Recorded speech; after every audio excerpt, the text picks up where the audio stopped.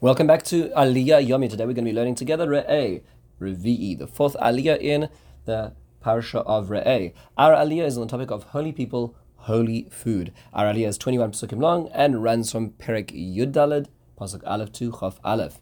Let's take a look at the sections of this Aliyah. There are two basic sections. The first is a prohibition against self-mutilation.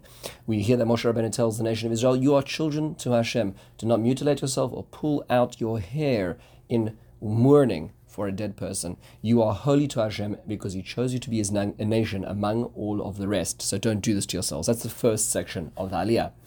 The second section deals with kosher foods. We're told not to eat to'eva, abominations, disgusting things. What are they? Well, we get a list. We're told that these are the animals you can eat. I'm using the translation of Rabbi Aryeh Kaplan in the Living Torah. You are allowed to eat ox, sheep, goat, gazelle, deer, antelope, ibex, shami, the bison, and giraffe. And then there's a description of the rule, which is anything which has split hooves and chews the cud, you are allowed to eat.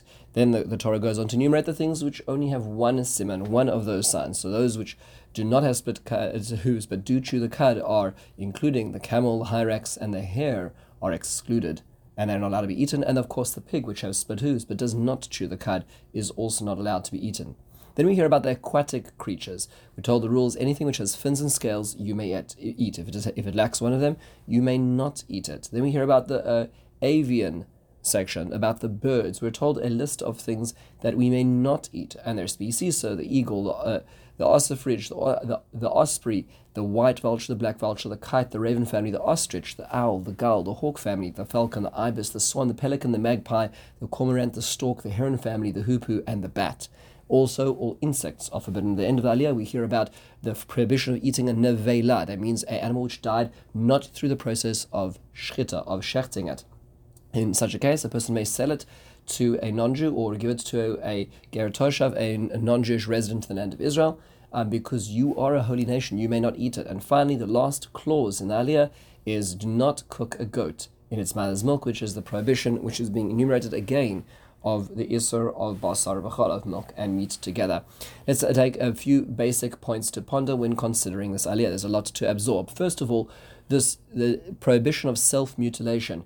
Why is that connected to the next pasuk, or the idea of you are a child to Hashem? Why is that the rationale, the reason for why one should not self-mutilate? The Ramban says that in fact this idea was already given to the Kohanim in Parshas Emor. It's now being repeated for all of Israel. So Rashi says the reason that the emphasis is on your children to Hashem is because you are the princes of a king, and a prince of a king needs to look becoming and not mutilated. So it's a symbol of your respect, self-respect you're supposed to have. Ramban says, no, that doesn't make sense. Well, why would it be focused on in the mourning period? Why is it specifically when a person is mourning that there's a prohibition on pulling out their hair and mutilating themselves? Ramban explains that because it is a description of the fact that we are children of Hashem, and therefore we know that the soul goes on. When the body dies, that's not the end of the process. That being the case, don't get overly traumatized by death. Death is terrible and it's painful, but it's not the end of a person. The person is not destroyed. The way the Orach HaKodesh gives an example is if a father sends off a son to another country or city to do business, the father knows that although the son is not here, the son is still existent. The son is still around, even if he's not present. When you realize you are a child to HaKadosh Baruch Hu, the soul may be in a different place, but the soul is still here. And therefore there is a consolation, which is why a person who is mutilating or pulling out hair, being overly disturbed by death, is in fact missing the point of the eternality of the soul as well. There was Naim Torah, Rav Sorotskin has a different perspective, and he says that this may be a sign that a person thinks their prayers, their tefillos, are not being answered. So what do? Because they feel that the gates of mercy are not open to them, they try to do something to evoke mercy. So they self-mutilate to, so to speak, arouse the mercy of Hashem on themselves. Hashem says, don't do that. You're my child. It's like a child, God forbid, who needs to hurt themselves to get attention from their parent. The parent doesn't want that. They would want to give attention to that child without the mutilation. That's what's being described over here as well. Now, why is this mitzvah right over here? Why does this happen in this sequence? So if you remember the last Aliyah, it's interesting that Rav Hirsch points out that the previous Aliyah described very charismatic people using the influence of friends and family to make bad decisions. So you have people who were mesis, or mediach, people who convince their other family members or their friends or their neighbors to serve Avodah Zarah, or they were prophets. And so this mitzvah is not to take, not to place so much concern in other people to the degree that their disappearance or their bad advice will shift your life in such a dangerous way. Don't put too much stock in other people to such a degree that you become dependent upon them, which also uncovers a very beautiful mitzvah, which is also in this pasuk, which is lo yisgodedu, which literally means is that one's not allowed to pull out one's hair or mutilate.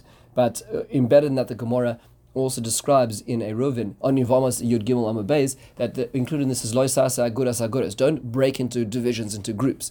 This is very fascinating because for most of Jewish history, up till the point of the end of the second Beis Hamikdash, all normative halacha was voted in the Sanhedrin. There was only one way of doing things. So there may be disagreement in terms of the theory, but in terms of practice, everything was voted into one way of practice.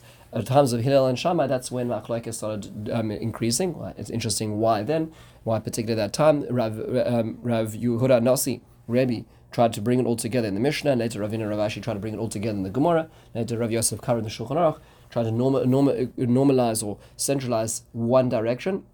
But nonetheless, for the points up to that point, halacha, normative practice, was in fact cohesive. It was one directional. So this is a prohibition of don't factionalize, don't make yourselves into so many factions. Rav Hirsch points out that this is the counterbalance of this, is that when you factionalize, what you're essentially doing you're dismissing other people. So one part of this mitzvah is don't rip your hair out upon the death of other people, meaning to say don't give too much stock to others, but on the other hand is also don't dismiss them completely. Don't think that they're worthless and you can make your own faction. That's the balance in these two sides of the halachic context over here.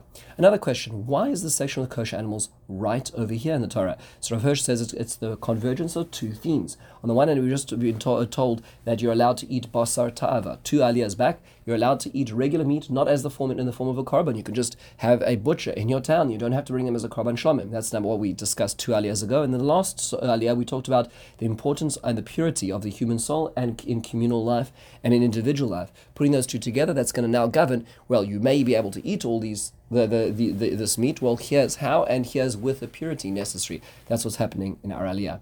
It's interesting that the Divrei Chaim on Yoredea Siman Zayin says that when one eats non-kosher food, God forbid, it actually blocks up one's spiritual soul. There's what's called tim tum hanefesh. It's a natural consequence of eating something which is not kosher.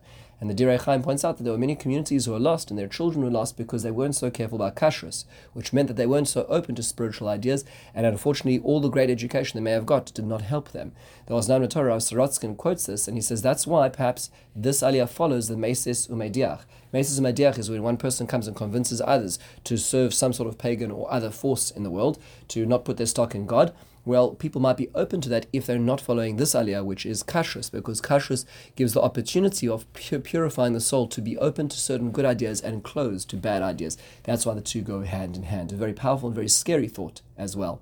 Another question: why are the kosher animals mentioned when the rules should have been enough? Meaning to say, there's a list of all these kosher animals, the ox and the goat and the ibex.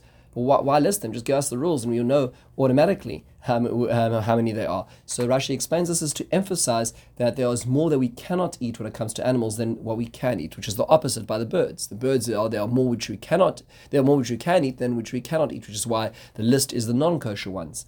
The Maram Shifon on Chulin Samach Gimel does tell us that this is an educational format to tell us that it's easier to keep things simple. Just give us the list, even though it's not an exhaustive list, but give us the list of what the general, more called day-to-day animals that we are able to eat, and that's what the Torah is doing over here. Another question: why towards the end of the aliyah is nevela, an animal which died not through ritual slaughter, through shchita? Why is that mentioned in this aliyah as well? So the Netziv explains, because you may have thought that the reason why the Torah wants us to keep kosher is because it is a healthier manner of lifestyle. These animals are healthier, they're slimmer, they're more lean, they eat good foods, they're not predators in general. So therefore this is a better and we'll call moral diet. That's not true. Because the Torah says, let's say an animal was shechted incorrectly. That animal becomes a nevela, and you're not allowed to eat it. Which means to say that the reason is because you're a holy nation following HaKadosh Baruch Hu. That's the reason. And finally, one last question: why is meat and milk mentioned at the very end of the aliyah? It's important to notice that that not eating basar v'chal, of meat and milk, is mentioned 3 times in the Torah to emphasize that there are 3 prohibitions involved. One is cooking, one is eating, and one is getting any benefit from it. This is different to regular, what we call treif. All the animals mentioned in this aliyah, and the birds and the fish, which we may not eat, are not allowed to be eaten, but they can be cooked if not eaten, and they can be used to gain benefit. As an example, then the end of the aliyah, it explains that you can sell it. Selling is getting benefit. So let's say a person has treif meat, a person may sell the treif meat to a non-Jew and gain profit from it. However, when it comes to basar v'chal, of meat and milk, one may not get benefit from it, which is why one has to be careful about getting milk and meat, dog food, because one's animal and therefore oneself is getting benefit from milk and meat. So that's perhaps why it's put over here as a counterbalance, in contrast to the previous section. This ends obviously a very packed aliyah of Revi. In the meantime, have a wonderful and meaningful day.